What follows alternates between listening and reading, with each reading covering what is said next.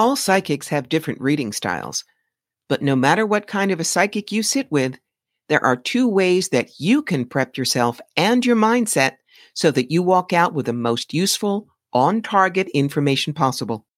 Hi, I'm Corbie Mitleid, and this is the Psychic Yellow Brick Road. The world is changing, and life doesn't have the spark it used to. So we look around and ask, where do I need to go to catch the magic again? You've found it. Welcome to the Psychic Yellow Brick Road, a weekly podcast that delves into the intuitive world, metaphysics, life purpose, and how to connect with the compassion of spirituality. I'm Corbie Mitleid, and I've been on the Psychic Yellow Brick Road for 50 years. I'm a certified tarot master, past life specialist, psychic medium, channel, and author. And most importantly, I'm an elder in the field, ready to pass on everything I've discovered to you. So let's hit that Psychic Yellow Brick Road where you can find the real wizards and avoid the flying monkeys.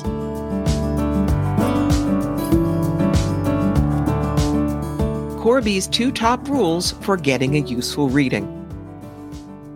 Got another email this week, this one from a client who wanted to know what kind of a reading they should have and if a general reading would suffice rather than a soul-plane reading, which was pretty smart on their part. It was obvious they had so many questions on incredibly different subjects that they'd need more than one reading if I was going to give them the right information. And that could range from a general reading to a sentence of passion consultation to the full soul plan session. Because after all, I have a whole menu of readings so people can find the exact right one for what they're looking for. The problem was, their request was overflowing with too many subjects and too many directions in which to go. And frankly, a lot of the questions couldn't be usefully answered by a psychic. My client would be better off finding a place to sit down and converse with her inner self to figure out what it was that she truly wanted. Because when a client has a whole bunch of should I in questions they ask, that tells me that they aren't listening to their inner voice. Should is outer directed.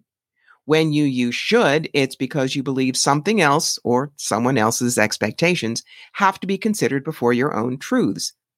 That's why I tell people, don't ask to learn too much at once. When you do, nothing sticks. You just cram it in and it makes no sense and doesn't sink in to be truly understood or used. If you come to me with this kind of overfilled request for a reading, I will gently say that I am not your intuitive until you sit down with yourself and focus on what's most important to you. Which leads me to my 2 top rules for getting a useful reading. As I said, psychics all have different reading styles. We do. Some just want you to plunk yourself in a chair and let them go to town with the information.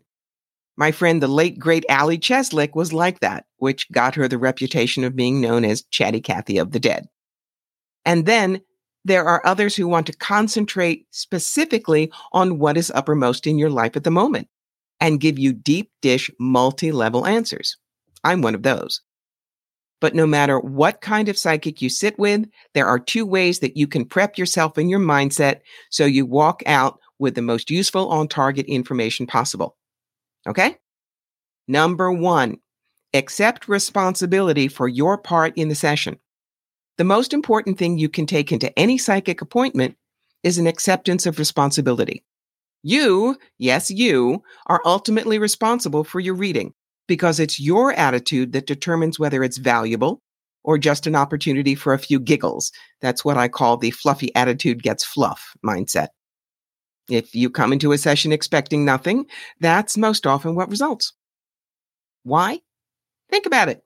If you sashay into the session figuring that nothing the psychic says is going to matter, or you tend to dismiss information as coincidental or think someone must have told the psychic, or they say the same thing to everyone, what are we supposed to do?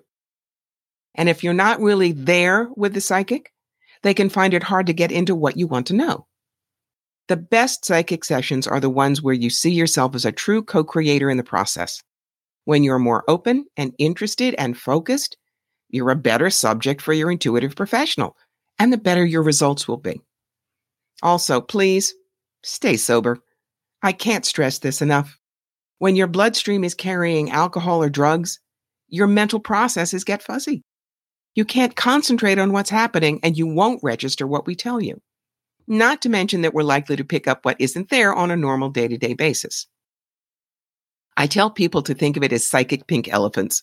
The drunk sees them, and no one else does. When we read you and you're under the influence, we're looking through your mental lenses, and if they're fogged, we can't see either. Then, number 2, state your intentions clearly. One of the biggest complaints I hear is that the psychic didn't tell me anything I wanted to know. How can that happen? Simple. I'm fast and I'm good, but if you and I have a half an hour session, then no matter how fast I go, there are going to be some things I just don't get to. So even if I've brilliantly read your life encyclopedia from A to Q, if what you wanted was down in volume T, you'll shrug and say, she wasn't any good. I didn't hear from my dead Aunt Mabel.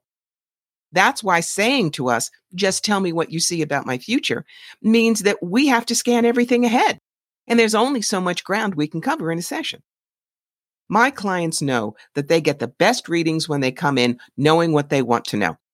That doesn't mean coming in with preconceived notions. Instead, it means doing prep work that sets up a structure for the session in a way that's most useful for both of us. How can you do that as a client? First, you need to know why you are asking for a session. If it's to clear confusion about direction, that's one kind of reading. If it's how to handle the dynamics of a situation and the people involved, that's a second. If it's choosing among several options, that's a third, and so on.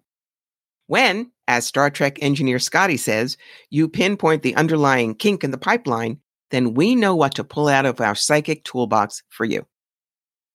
Your next job is to outline and prioritize your questions. My clients know I joke about being a New Yorker, which means I'll be absolutely talking very fast. But that also means our sessions are packed, and it's why you should make a recording of our time together so you can review things later on. Still, if you've got a lot of questions about a lot of areas in your life, I might not get to it all. So it's a great idea to make sure you know which subjects are most important, for instance, family or work, and then decide the question within the category. Things like, will my mother-in-law have to live with us? Is our company going to be merged? And if that happens, what will that do to my job? Finally, specific questions are better than general questions. It's part of that subgrouping idea. To use a relocation scenario, if you ask about relocation, in general, your intuitive may see opportunities in Denver or San Jose. That doesn't help if your company has only offered you positions in Altoona, Savannah, and Houston. If there are definite parameters we've got to work with, tell us.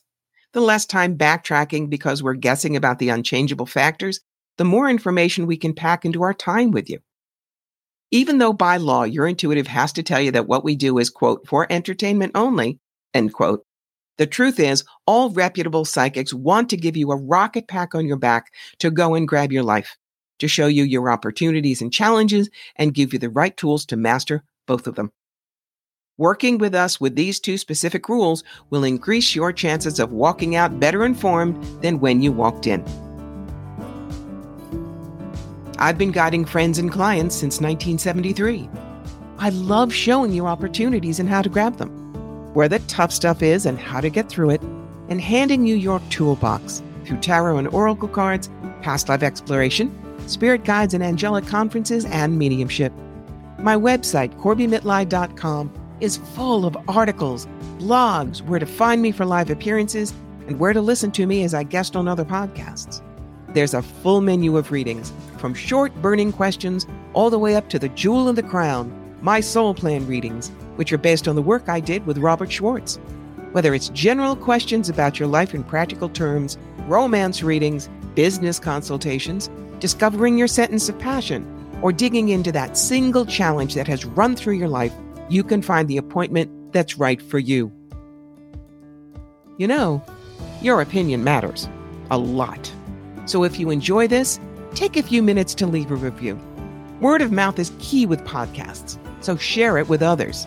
And if you really want to help make the magic happen, go find me at patreon.com. There's a tier called I Believe in You. And for just a couple of dollars a month, you can be an official roadie and help all the things I do. The podcast, the books, the classes, the videos, keep on coming. This has been Corbie Mitleid, And until next time, keep those ruby slippers polished, and I'll meet you on the psychic yellow brick road.